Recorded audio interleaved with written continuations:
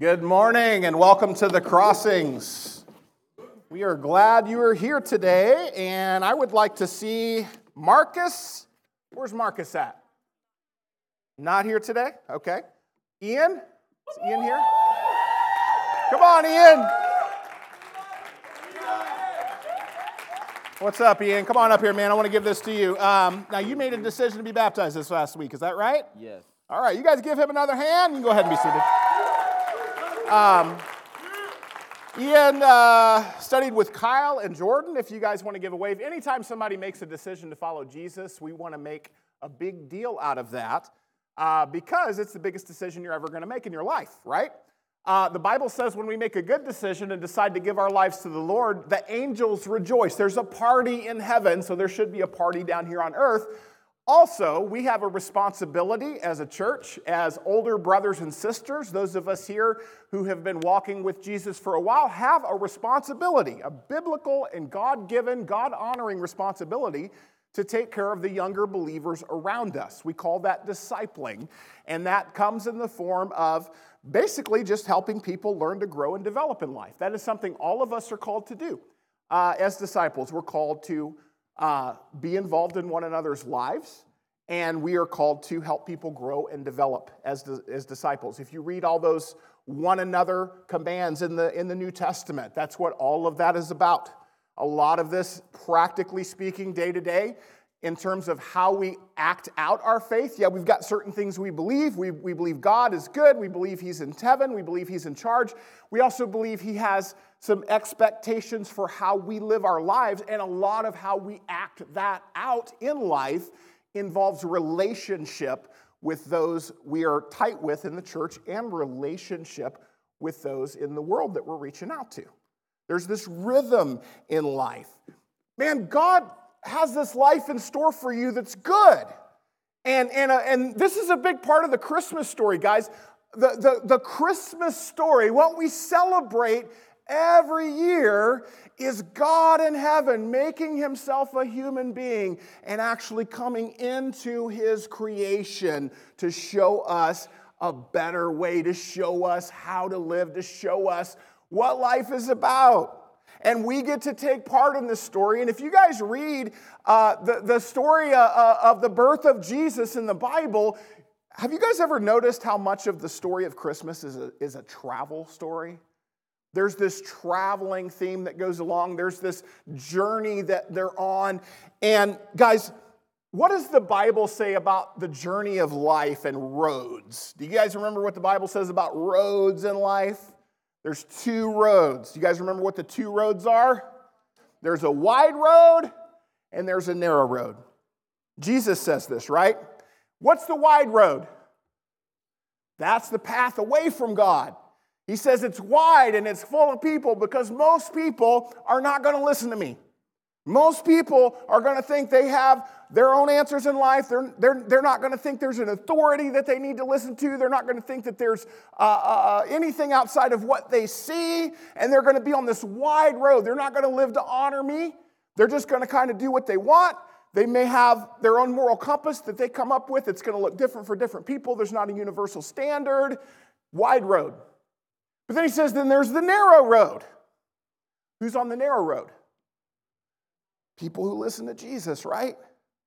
And the narrow road is narrow because there's not a lot of people on it. There's not a lot of people who say there's a God in heaven who loves me and I'm going to love Him with all my heart. There's not a lot of people who say Jesus Christ is the Son of God and He died on the cross for my sins and I don't just need to believe that, I need to listen to what He says. There's not going to be a lot of people who say there's a lost group out in the world that needs salvation and I need to go out and help them do something about it. I need to get right with God so I can help others get right with God. There's not going to be a lot of people that do that, Jesus says. Most people are going to be on this other road. But if you're wise, you're going to be on the narrow road. And there are reasons we should be on that narrow road. And I want to give you some reasons to hope today. A lot of this journey, guys, the story of Christmas is a story of hope.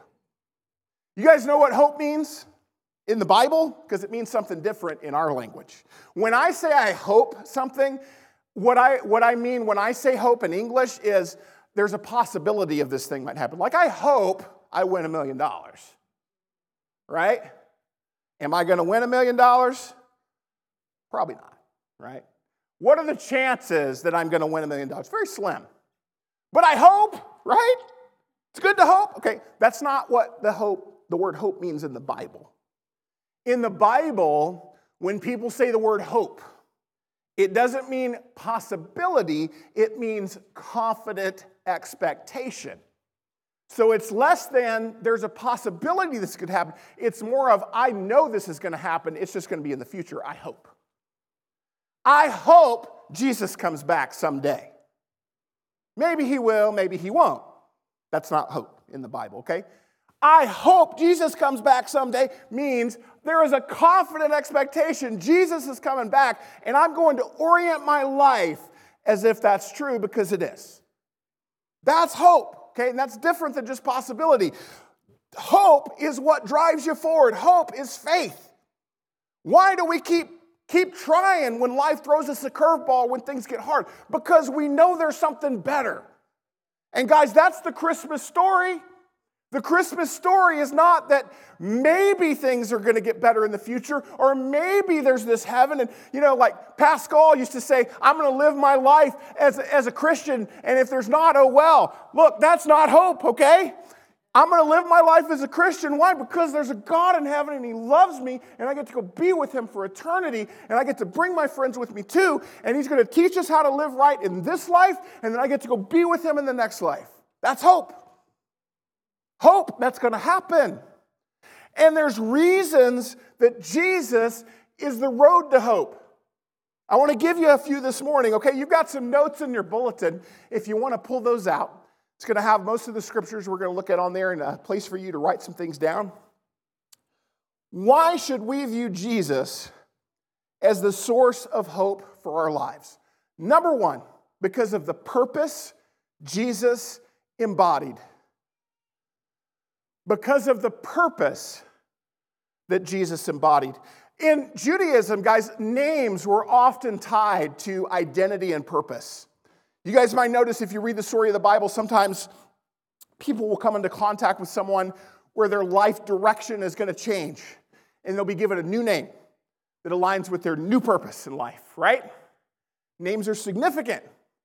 So whenever the angel comes, the angel from heaven comes and shares this, says, she will give birth to a son, and you are to give him the name Jesus because he will save his people from their sins. The word Jesus in the original language means the Lord saves.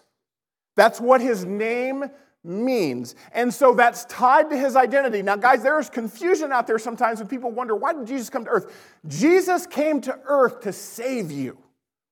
He came to earth to save you from your sins. And not only that, he came here to teach you how to live a good life on this earth so that we can enjoy life in the next.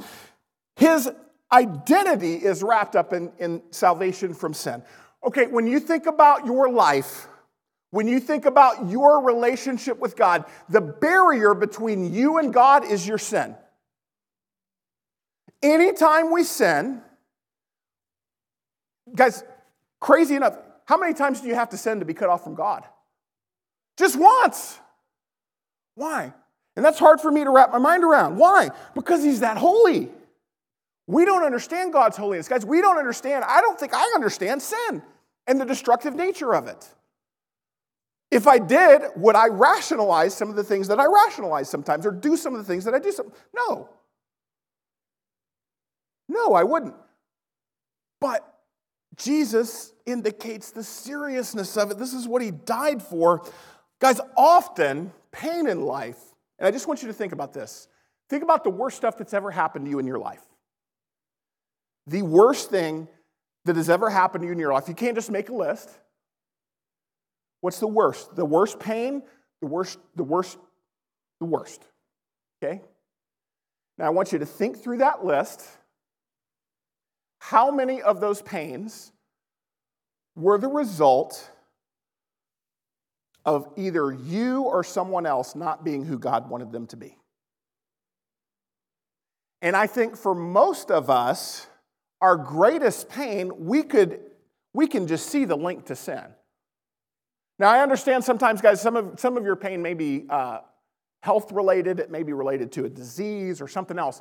Guys, even that stuff is related to sin. Because death and disease wouldn't be in the world if it weren't for what happened in the garden. Everything. Guys, your pain in life is related to the sin. Jesus comes to save you from all that garbage. Jesus comes to make everything right. Jesus is creating a world where that stuff doesn't exist anymore. And that's where we get to enjoy this. Jesus' purpose was to be Savior. But guys, part of the way Jesus saves us, and I just want you to think, I share that illustration, most of your pain is either because of your choices or someone else's choices. If that's true, what do we need to do in life? We need to learn to make better choices. And that's why Jesus is not just our Savior, He's also our King. And He's presented that way. He is the fulfillment of prophecies that go back thousands of years that someday a king is going to come, not just a Savior, but a king who's going to build a new kingdom, and He's going to teach us how to live in a way that honors God. Now, they didn't know at the time He was going to be God. But that's who it was. God came in, and God is the king. Jesus' purpose was to be the Savior and also king. Look at how this is tied to David, guys. In Luke 2, 10 and 11, something happened today in the town of David. That's Bethlehem. That's where David was from. Someone special was born. He's the one who will save you all. He's the Messiah.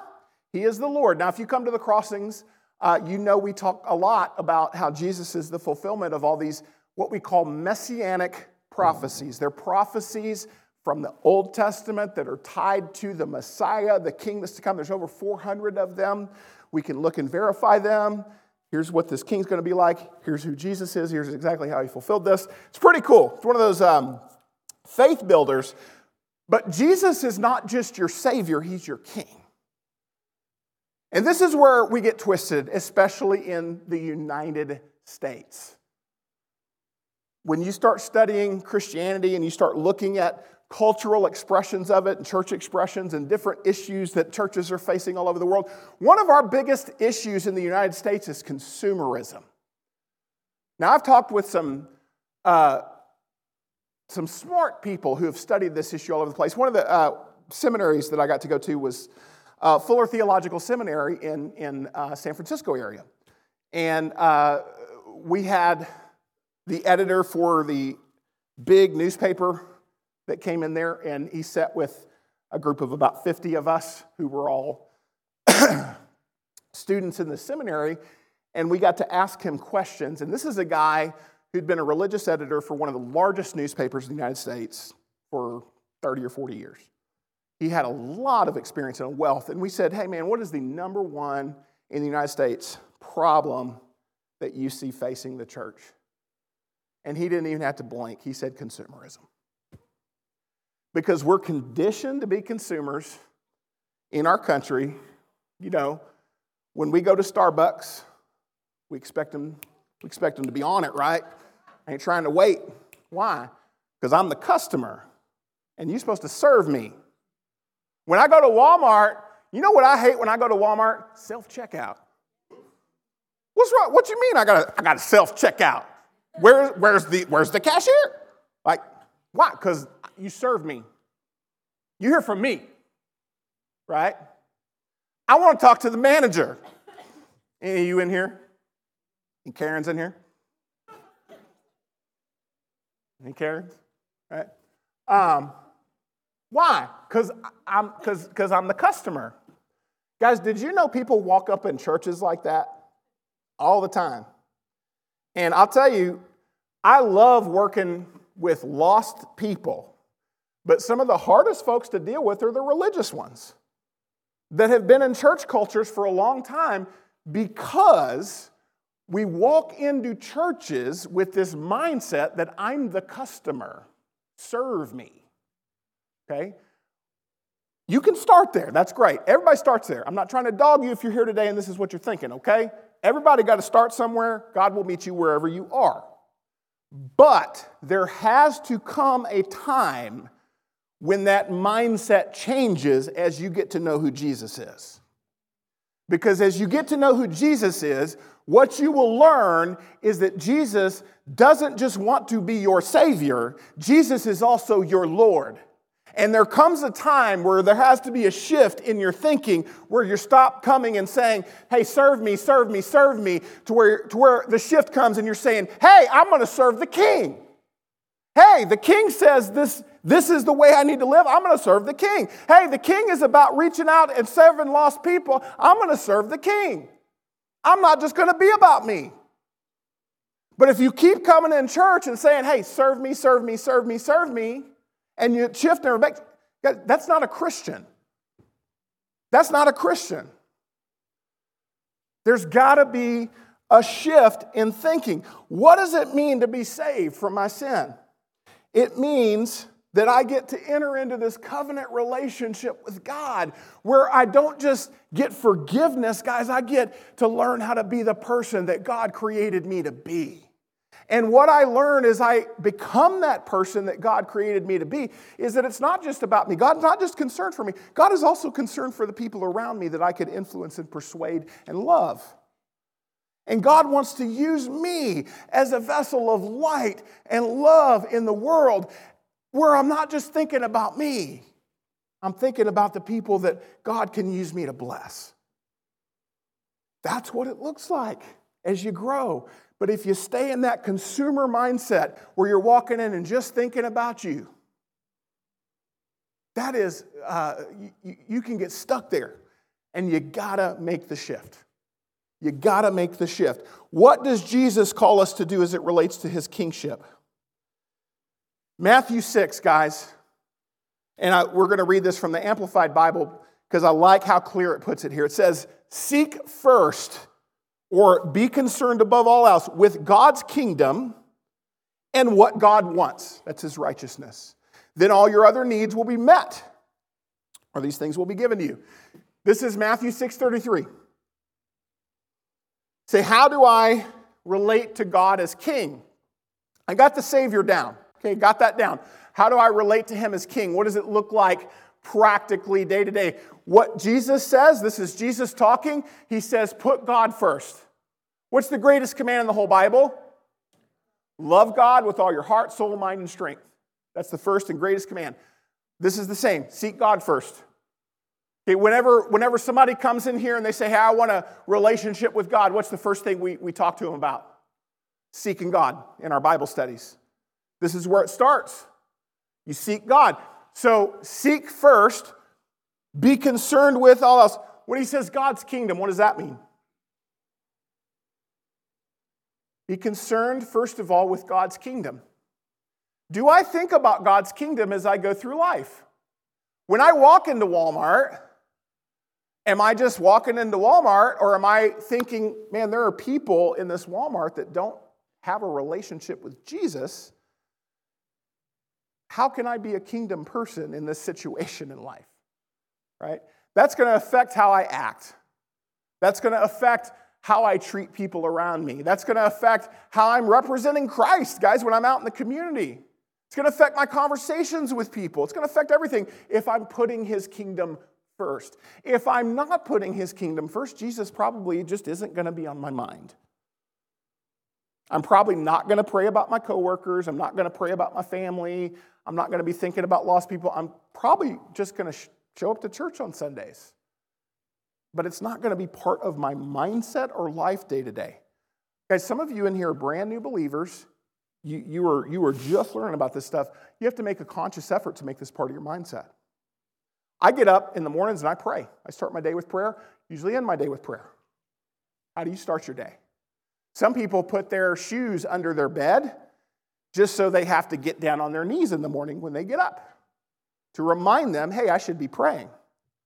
How do you start your day? You got to be intentional to have a mindset change. You got to put some effort into it and make some intentionality. Guys, when God says, put me first, put him first in your mind. It starts up here, in your mind and your heart, right? In your mind and your heart. When I put God's kingdom first, who's king? Who's king? Jesus is king, right? If Jesus is king, who do I need to listen to? Okay, I'm going to do what he says, right? I'm going to obey if Jesus is king. Now, if I just like Jesus and want him to save my sins, but I don't really want him to be my king, do I need to listen to him? Well, no. I just kind of want a savior. But guys, if it doesn't work like that. He's savior and king, or he's not savior. You have to be willing to put him first and listen and obey, guys. What he says is seek first his kingdom and his righteousness. What he says is right. Then all your other needs will be met. Then, this is an if-then, guys. This is a possibility. Are you willing to put God first and to be about what Jesus says to be about? If the answer is yes, what this passage, what this promise from God is that God is going to take care of your needs. If you will put me first and make my kingdom first, I'm going to take care of your needs. This is an if-then. Very, very important, right? Secondly, Jesus is our ultimate source of hope.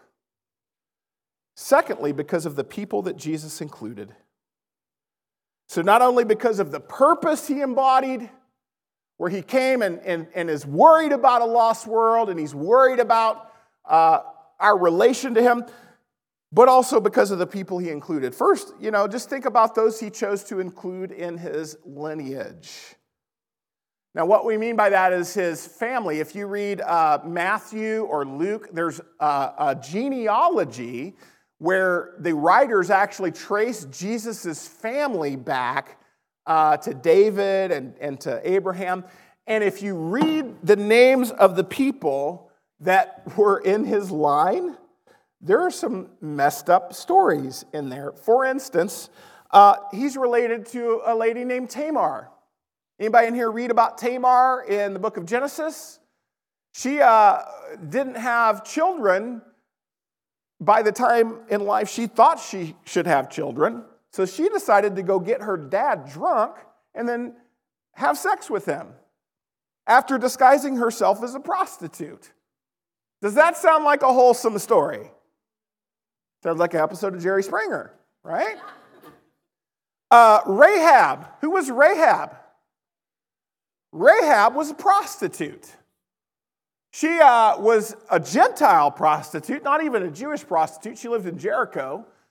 She hid some of the spies from Israel when they came in to take over the city, and she was considered righteous because she helped them take over that place, and God wanted them to have it. But she was a prostitute, okay? She made her living sleeping with men. What about Ruth? You ever read the book of Ruth? Not all of Ruth is a wholesome story. There's some sexual immorality where she's sleeping around, like to kind of get this in this guy's graces. Not all wholesome, right? And then you've got Bathsheba. You guys remember the story of Bathsheba? Okay. She had an affair with David. Don't know if that was all her choice. Okay, it could have just been, you didn't say no to the king. So she could have been a victim. But that whole incident with David, where he has an affair with her, and then if you want to read about this, it's in 1 Samuel rather, in the Old Testament. He has an affair with this woman, and then she gets pregnant, and to cover up the pregnancy, he kills her husband. Has him killed. He doesn't do it himself, but he has him killed. And it's a guy that was loyal to him, like one of his soldiers. It's a messed up story. You guys know, most of the time they don't include women in genealogies. Did you know that? So this was like intentionally done. They included all these women in this genealogy, not only these women, but also these women that had jacked up stories. Why do you think God chose to do that? You guys understand, God in heaven knew which family he was going to be born into. And he knew the situation and what was going to happen. Like, he's God. It's not that he can see the future, guys. Omnipresence, he's already there. Time is not a thing. Like, doesn't make sense. Why? Because we're finite, right? He doesn't just remember the past. He's in the past, and he's in the future, and he's here. Okay. Did that boil us yet? He knows these stories. He knows this stuff, and then he chooses to inspire the writers to actually write it in the Bible. Why? Any of you in here come from jacked up families? Have you ever felt like you don't have hope because you are unlike your neighbor because you come from the family you come from? You ever felt like that? You ever felt like you are especially messed up because of the family that you come from? Okay. One of the reasons we encourage people to get up here and share about this stuff sometimes, like Jake is really good about getting up and just talking about his trouble that he's had. Why? Because it gives hope to people. Why do I get up here and share about my sexual abuse and sexual trauma and drug abuse? Because I don't do that stuff anymore, and I want to give hope to people. Guys, God put these stories in here to give you hope. If you come from a jacked up background and jacked up family, Jesus Christ's family line looks like a Jerry Springer episode. That should give you hope. Secondly, what else should give us hope? Those who he chose to announce his birth. Those who he chose to announce his birth. He chose the lowly to announce his birth. If you read the story, he calls shepherds. Guys, shepherds were gross back then. People did not like shepherds because they smelled like their sheep.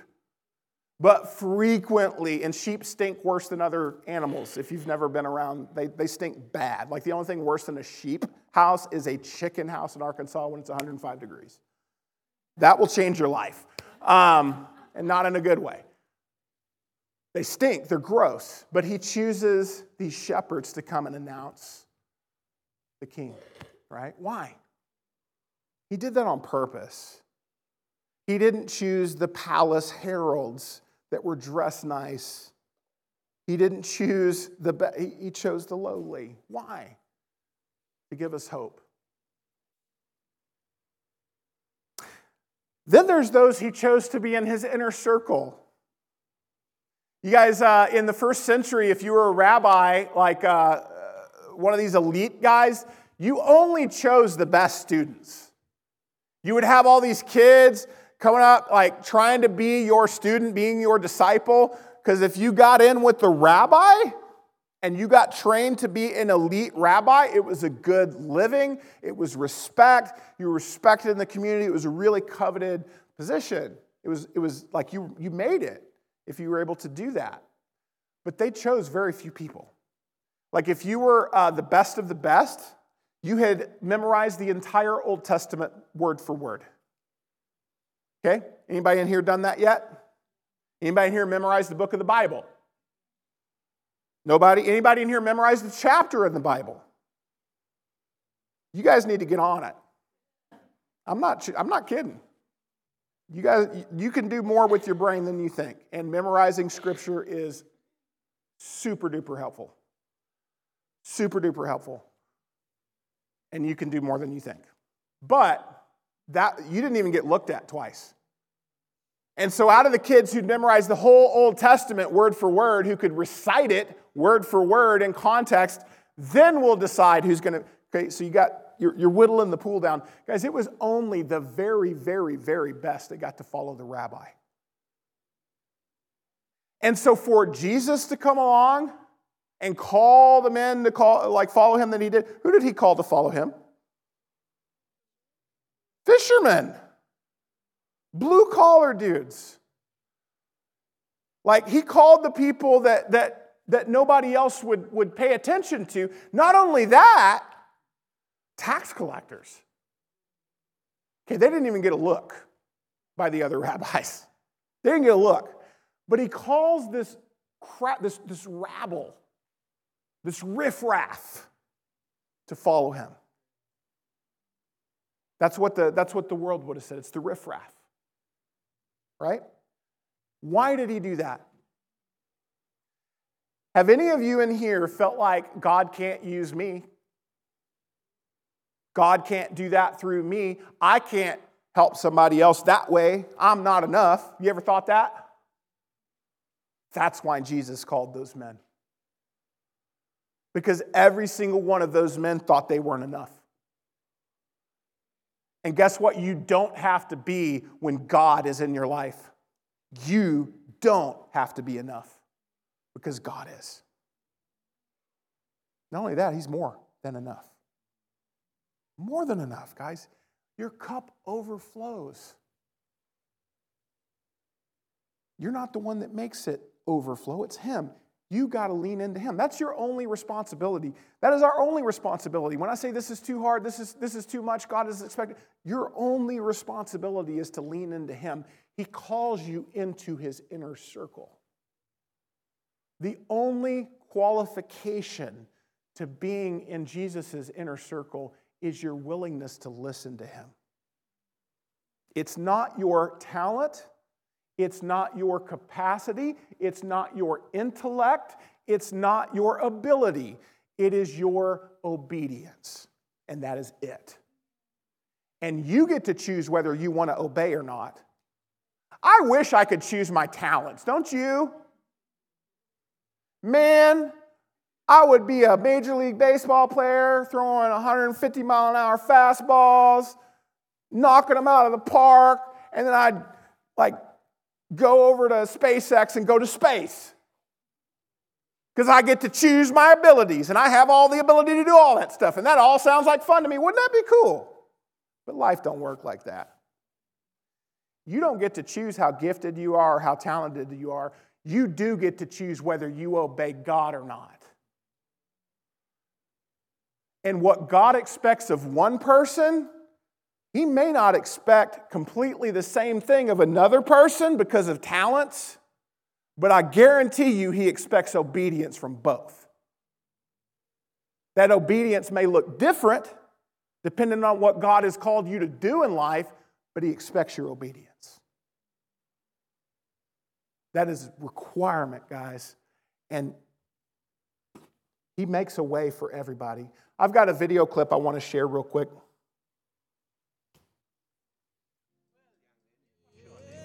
I'm sorry, she doesn't speak English. She's Dutch. She just came over. She's been living in an orphan's home in Rotterdam ever since. Well, young lady, what's your name? I'm sorry, she doesn't speak English. She's Dutch. She just came over. She's been living in an orphan's home in Rotterdam ever since. Well, we've adopted her. I told her you wouldn't be able to speak to her, but when she saw you in the parade yesterday, she said you were Santa Claus, as she calls you, and you could talk to her. Well, I didn't know what to do. Hallo, ik ben blij dat je gekomen bent. Oh, u bent Sinterklaas. Ah, jazeker. Ik wist het wel. Ik was zeker dat u het zou begrijpen. Natuurlijk. Zeg maar wat je zou willen hebben van Sinterklaas. Niks. Ik heb van alles. Ik wil alleen maar bij deze lieve dame zijn. Wil je wat voor mij zingen? Sinterklaas kapoentje, geef het in mijn schoentje, geef het in mijn laarsje. Dank u Sinterklaasje. Sinterklaas kapoentje, geef wat in mijn schoentje, geef wat in mijn laarsje. Dank. Now, I don't know if the people making that movie, could you turn the lights back up? I don't know if the people making that movie knew that they were illustrating what Jesus is like in that. But what you see is this little girl who doesn't speak the language, who's expecting to be an outcast, comes into here, and what does Santa Claus do? Speaks her language. And it's not in the clip, but that other little girl that was watching from the corner, you know what's up with her? She's deaf. And so she was afraid to get close to Santa because she's deaf. She's disabled. She's got a problem. And she was afraid, but she saw how Santa Claus interacted with the other little girl and saw her face light up. And guess what the deaf girl did after this? The deaf girl is going to approach Santa Claus. And guess what Santa Claus is going to do? He's going to sign.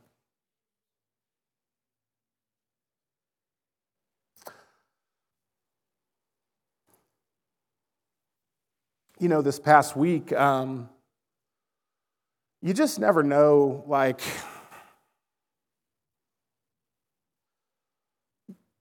with people, they can surprise you.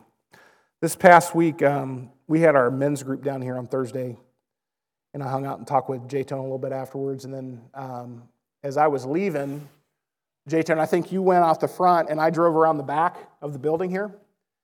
And there was a fellow behind the building Thursday night. And it was pretty cold. It was a homeless guy. And so I stopped and had a chat with him. And after he threatened me a little bit if I got too close to him, which was kind of funny, I said, okay, I'm not going to hurt you. So I was like, are you hungry? Are you cold? And I went and got him some stuff, and I took it back to him. And I got out and gave it to him, and you know, you don't expect a homeless guy to get up and start quoting Psalm 27 passionately.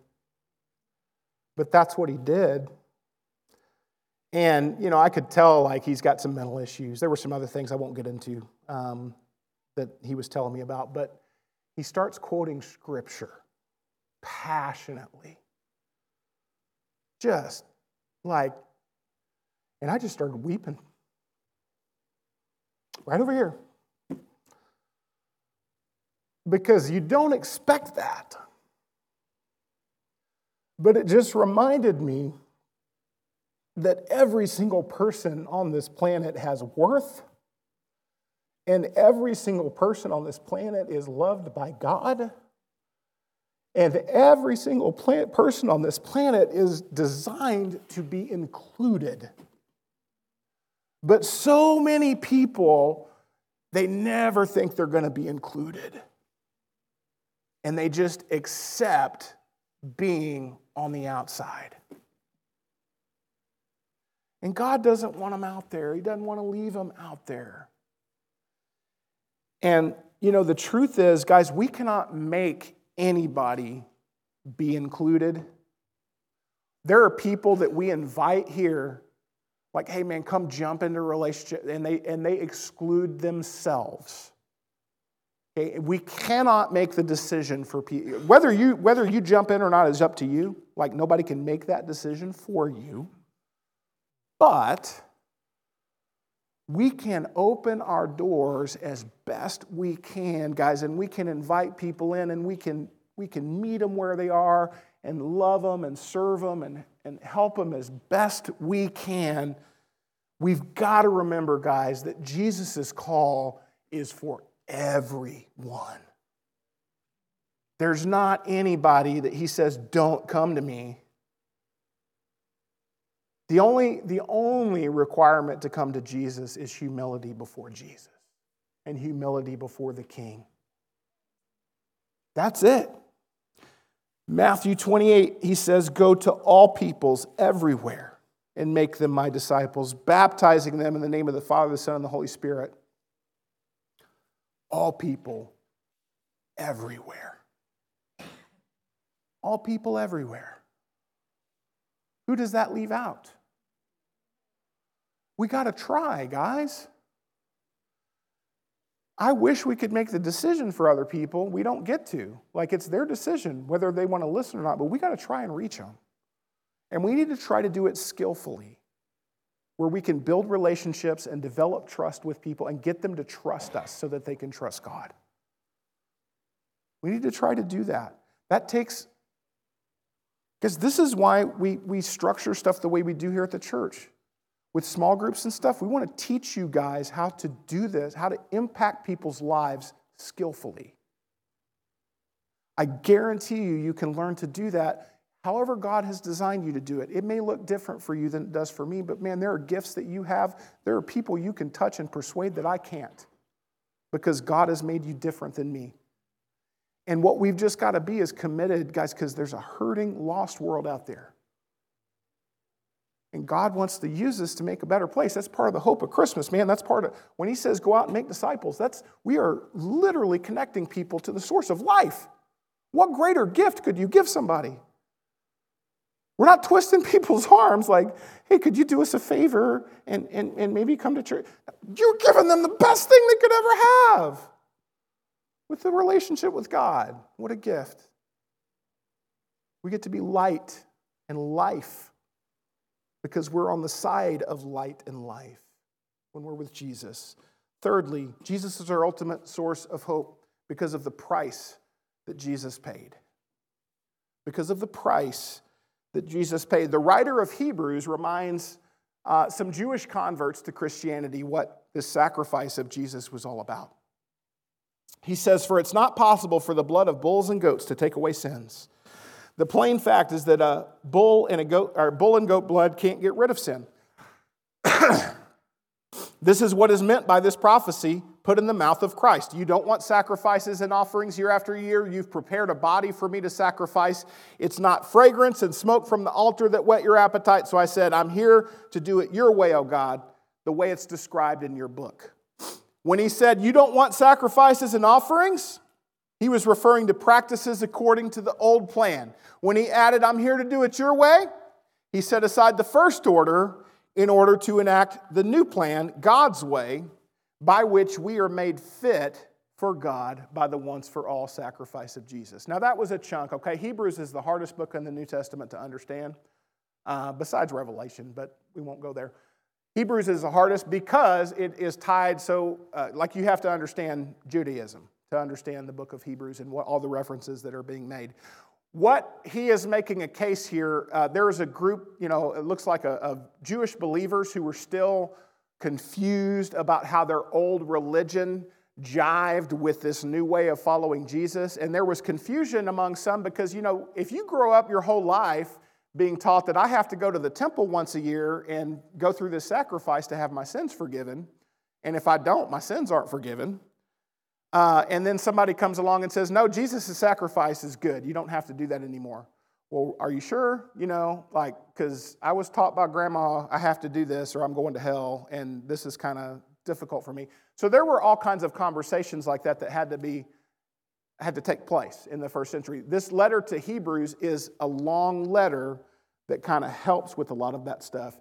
And what he's saying here is those old sacrifices, the blood of bulls and rams, that sacrifice wasn't good enough to wipe out your sin in an ultimate sense. All of that stuff, all of the Old Testament practices, which is so a faith builder, guys, all of those old elements are shadows and foreshadowings of what was ultimately going to be fulfilled in Jesus. If you're interested in studying that more, look up Jews for Jesus on the internet. They have amazing devotionals and stuff. We may even have them come here someday and do some teaching for us. They do a Passover where everybody comes in and enjoys a Passover, and you get to see all the ways it's tied to Jesus. But the point that he's making here is that Jesus' sacrifice is good enough for all. It is good enough for one time. He does it one time, and it's good forever. And that was what he did for us on the cross. We're made fit once for all through the sacrifice of Jesus. Guys, that's why we don't have to go and do the Old Testament stuff anymore. That's obsolete. We don't have to do it anymore. It served its purpose. It's not bad, but it served its purpose. Kind of like high school, right? A lot of us in here graduated high school. Wasn't bad that we went to high school. There were rules and stuff that we had to follow in high school, for high school. I had to be at first period at a certain time, and I had to be at second period at a certain time. And there were certain other little rules that I had to follow. But then I graduated. After I graduated, I didn't have to follow those rules anymore, but there was still stuff that I needed to do, right? It's different. Same way. Back in the Old Testament times, there were certain rules and stuff that I had to follow, but then when Jesus came, we graduated. There's a different way now. It's through Jesus. John the Baptist, the one whose job it was to tell everybody what Jesus was about, said it this way. He said, look, this man is more than he seems. He's the Lamb sent from God, the sacrifice to erase the sins of the world. All those prior little lambs that were sacrificed were all a foreshadowing of the ultimate sacrifice that Jesus was going to make. And Jesus' purpose is stated in Mark 10:45, where he says, the Son of Man did not come to be served. He came to serve others. He came to give his life as the price for setting people free. for. You guys know that phrase, Jesus died for my sins. That is easy to say, man. But when you think about it,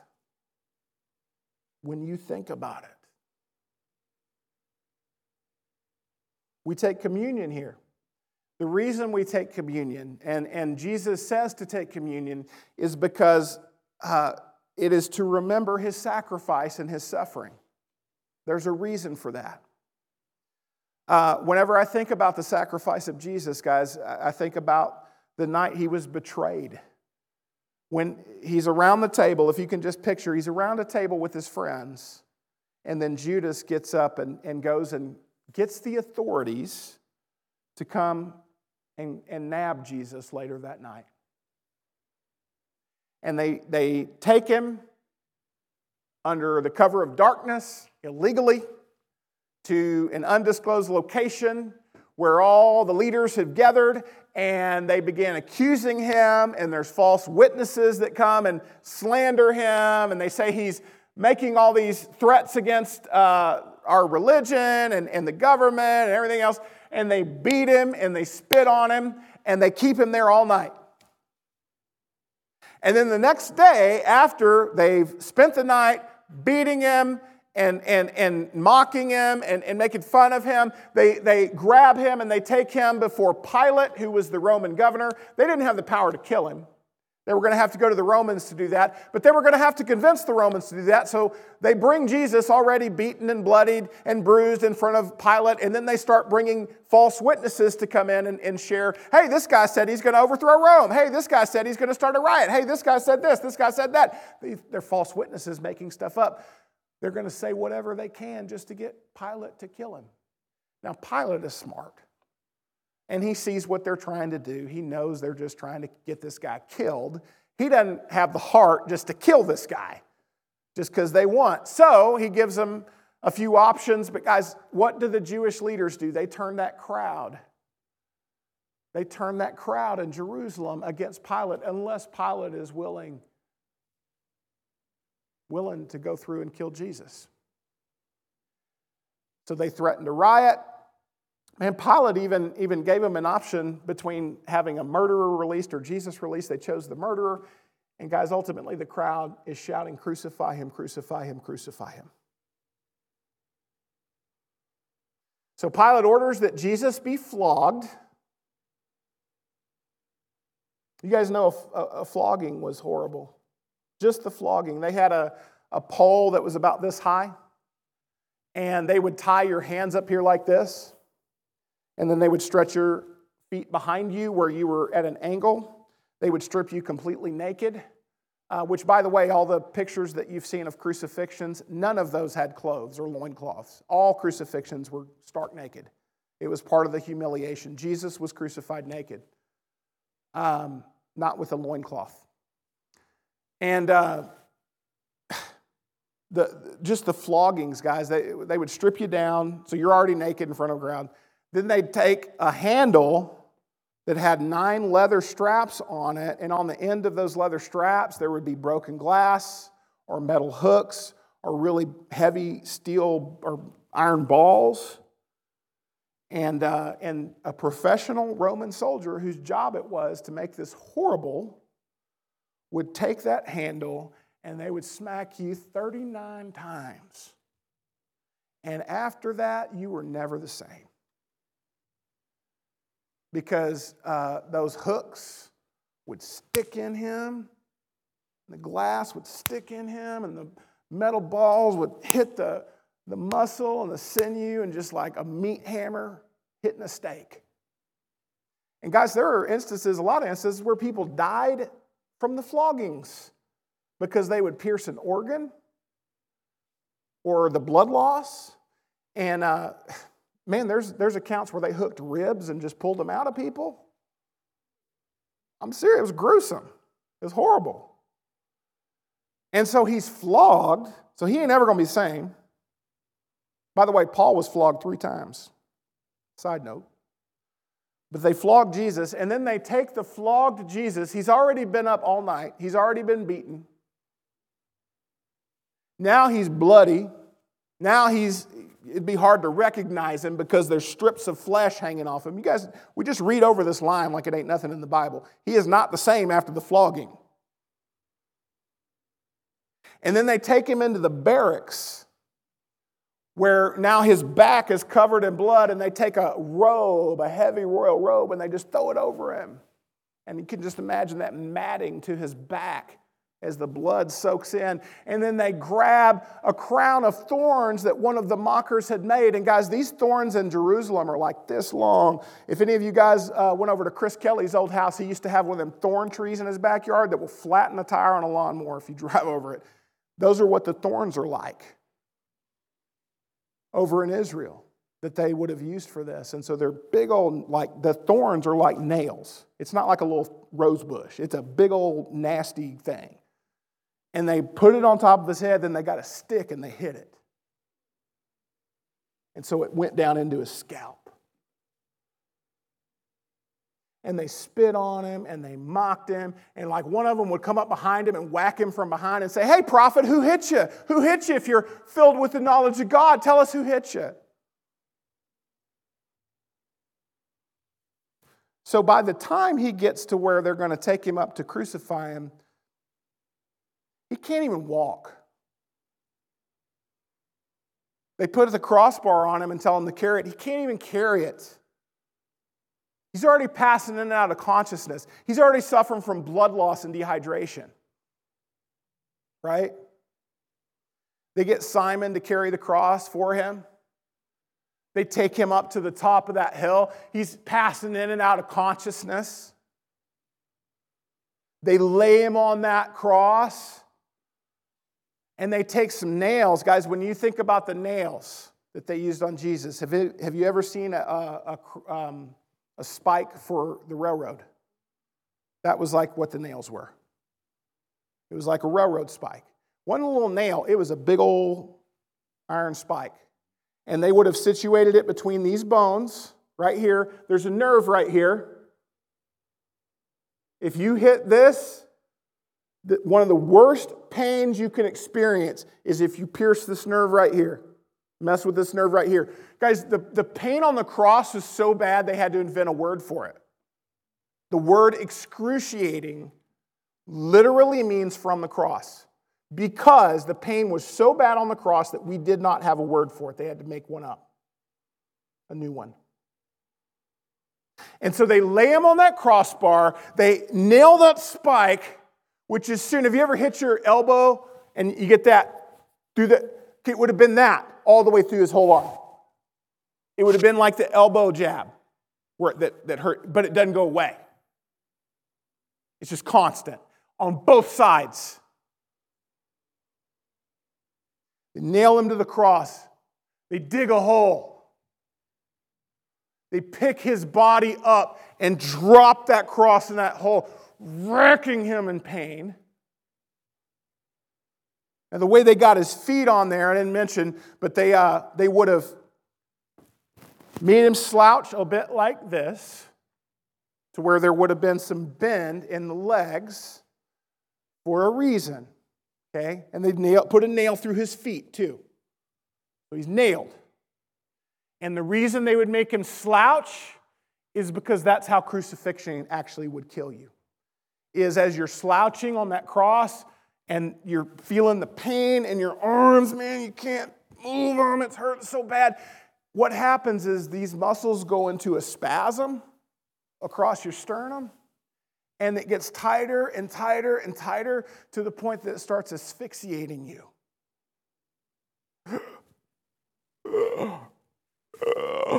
That's what you're doing. Can't get a breath.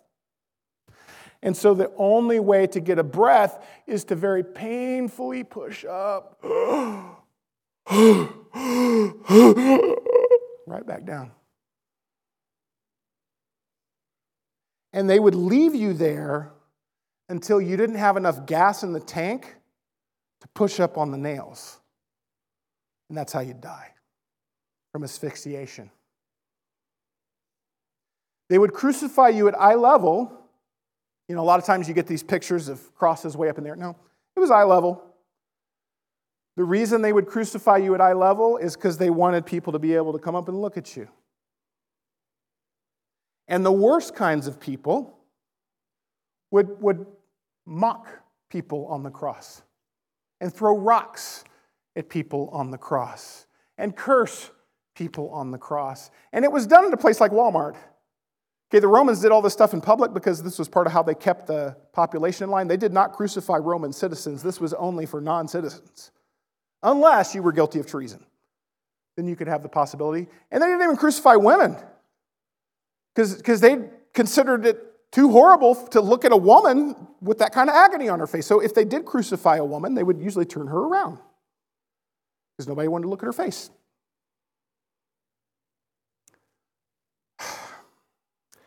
If you lived too long and they wanted you to die, they'd get a hammer and they'd break your legs. Because then you couldn't push up anymore. And you just asphyxiate. Right? Horrible. Horrible.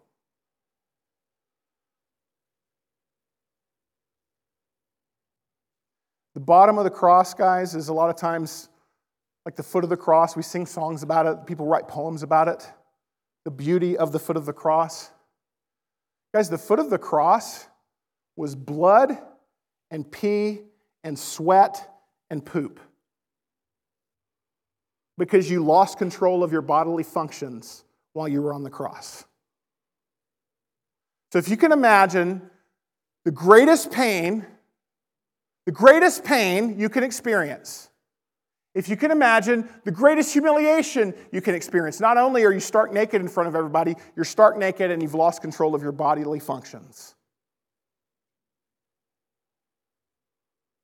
And not only that, you got the mental anguish where with Jesus' case, who was at the cross watching him be humiliated and suffer? His mother.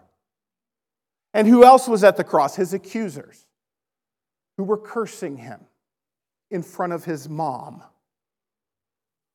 Can you imagine sitting and watching your kid get tortured to death while people are cheering? Can you imagine being the kid watching your mom watch that? Horrible.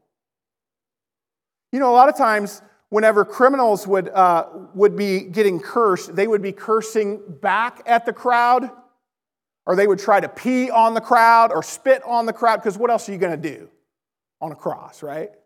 And so the scene was often ugly, because these are criminals, right, a lot of times. What kind of stuff came out of Jesus' mouth? While his accusers were accusing him. Father, forgive them, because they don't know what they're doing. Is that where I would have been saying? No. Good thing it was Jesus up there. I'd have nuked you. He could have. That's the crazy thing, is he had all the power of God. He had all the power of God. He could have just gotten down off the cross, guys. He could have called, we sing that song, the old hymn, 10,000 angels. He could have called 10,000 angels to destroy the world and set him free. What a happy song. He didn't. He didn't call them, but he could have. Why? What kept him on that cross? What kept him on that cross? It wasn't the nails. It was his love. It was his love. It was his care for you. That's what kept him on that cross. That word for, it's a little word. 3 letters. F-O-R. He died for your sins. In communion, we remember the suffering. Why?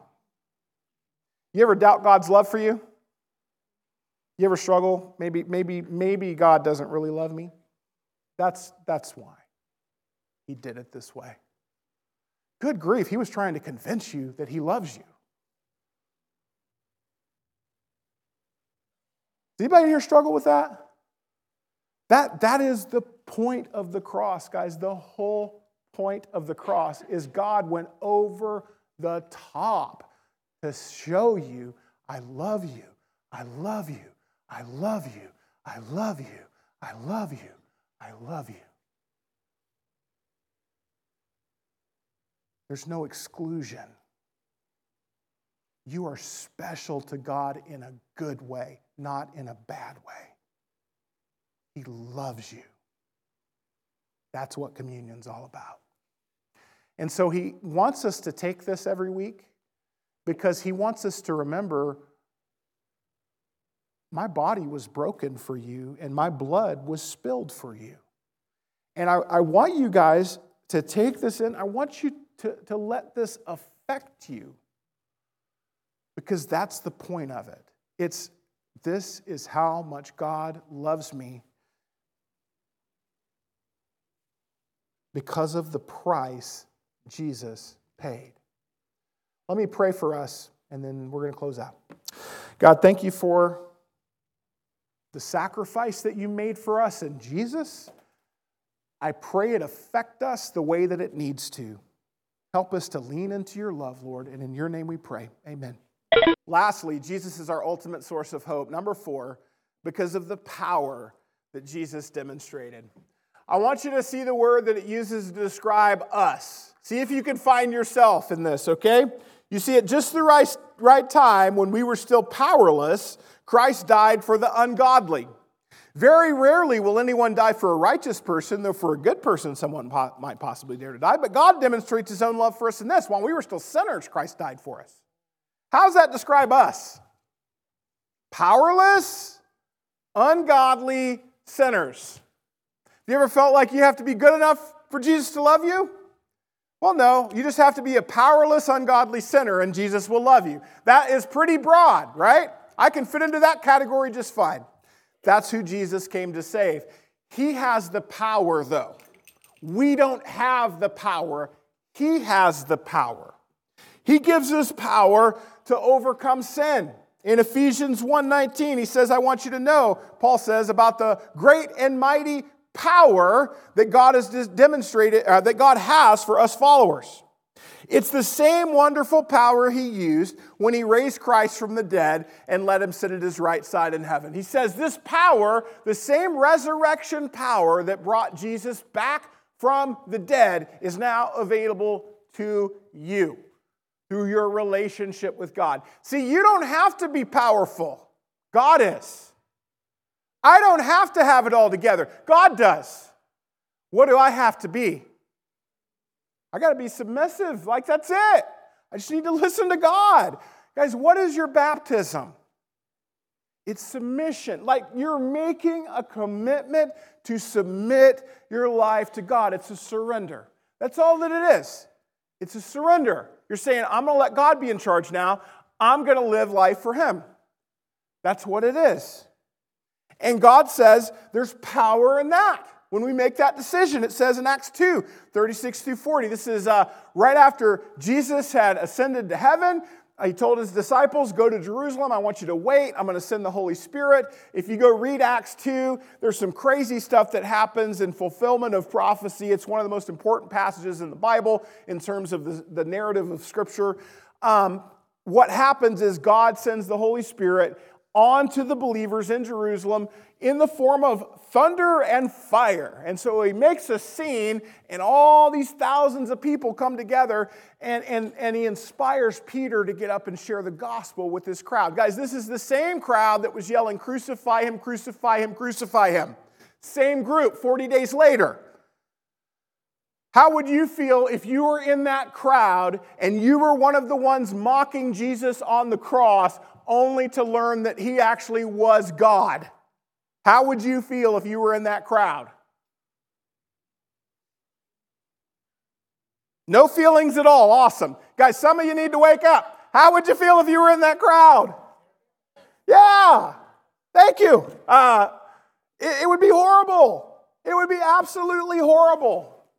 But he gets up, and look at this. Therefore, he's speaking to this crowd. Here's the punchline. He tells them the story. Jesus was God's man. You know he was God's man because of the miracles he did, but you killed him by hanging him on a tree. But God raised him from the dead. Therefore, verse 36, let all Israel be assured of this. God has made this Jesus whom you crucified both Lord and Messiah. Again, guys, the Jews were waiting for 2,000 years for the Messiah to come. Then they found out not only did the Messiah come and they missed it, they killed him.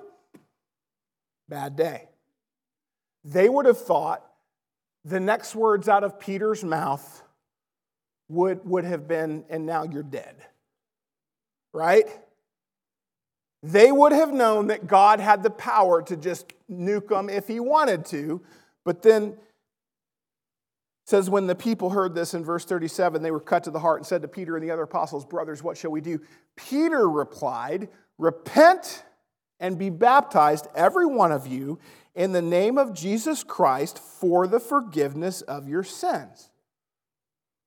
And you will receive the gift of the Holy Spirit.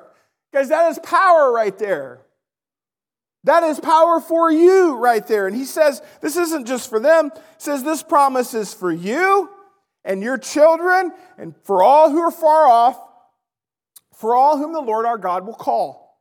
Guys, when we surrender to God, sometimes we don't want to surrender because we're afraid of messing up. How many of you guys struggled with committing your lives to Jesus who have done so because you were afraid of messing up later? I did, right? Like I was like, there's stuff I kind of want to hang on to, and I'm afraid I'm not going to be able to let it go. You know, that's really what I was kind of struggling with. I don't think I can. What God wants you to know, guys, is you have to be committed to leaning into him because he doesn't expect you to have the power. He doesn't expect you to supply the power. He does expect you to lean into his power. And guys, he has more than enough. And when we're empowered and indwelled with the Holy Spirit, guys, that is God living within us, helping us live life. And that's a faith thing. Like, am I going to lean into what God says I should lean into? What God calls me to do is surrender to him, and then he's going to supply what I need to be able to surrender to him. I've got to be committed to surrendering to him. You guys get that? All God puts on me is, am I going to surrender or not? He's going to supply everything I need as long as I'm surrendering to him. And so the important thing for me to remember is that's my job. I need to get up in the morning and say, hey, how can I love God today? And when I mess up, what do I need to do? You get up, dust yourself off, and try again. Don't give up. Keep going. But understand, this is part of how God empowers us, is through our surrender. It says in Colossians, for your baptism, in your baptism, your old evil nature died with him and was buried with him, and then you came up out of death with him into a new life because you trusted the word of the mighty God who raised Christ from the dead. Again, mighty God, powerful God. You trust in the power of the name of Jesus, not in your own power. And that's, guys, that's our faith, man. We are loyal to him. We lean into him. We rely on him, understanding that he's going to supply everything that we need. And it's a good life with him. So how can we help you today, man?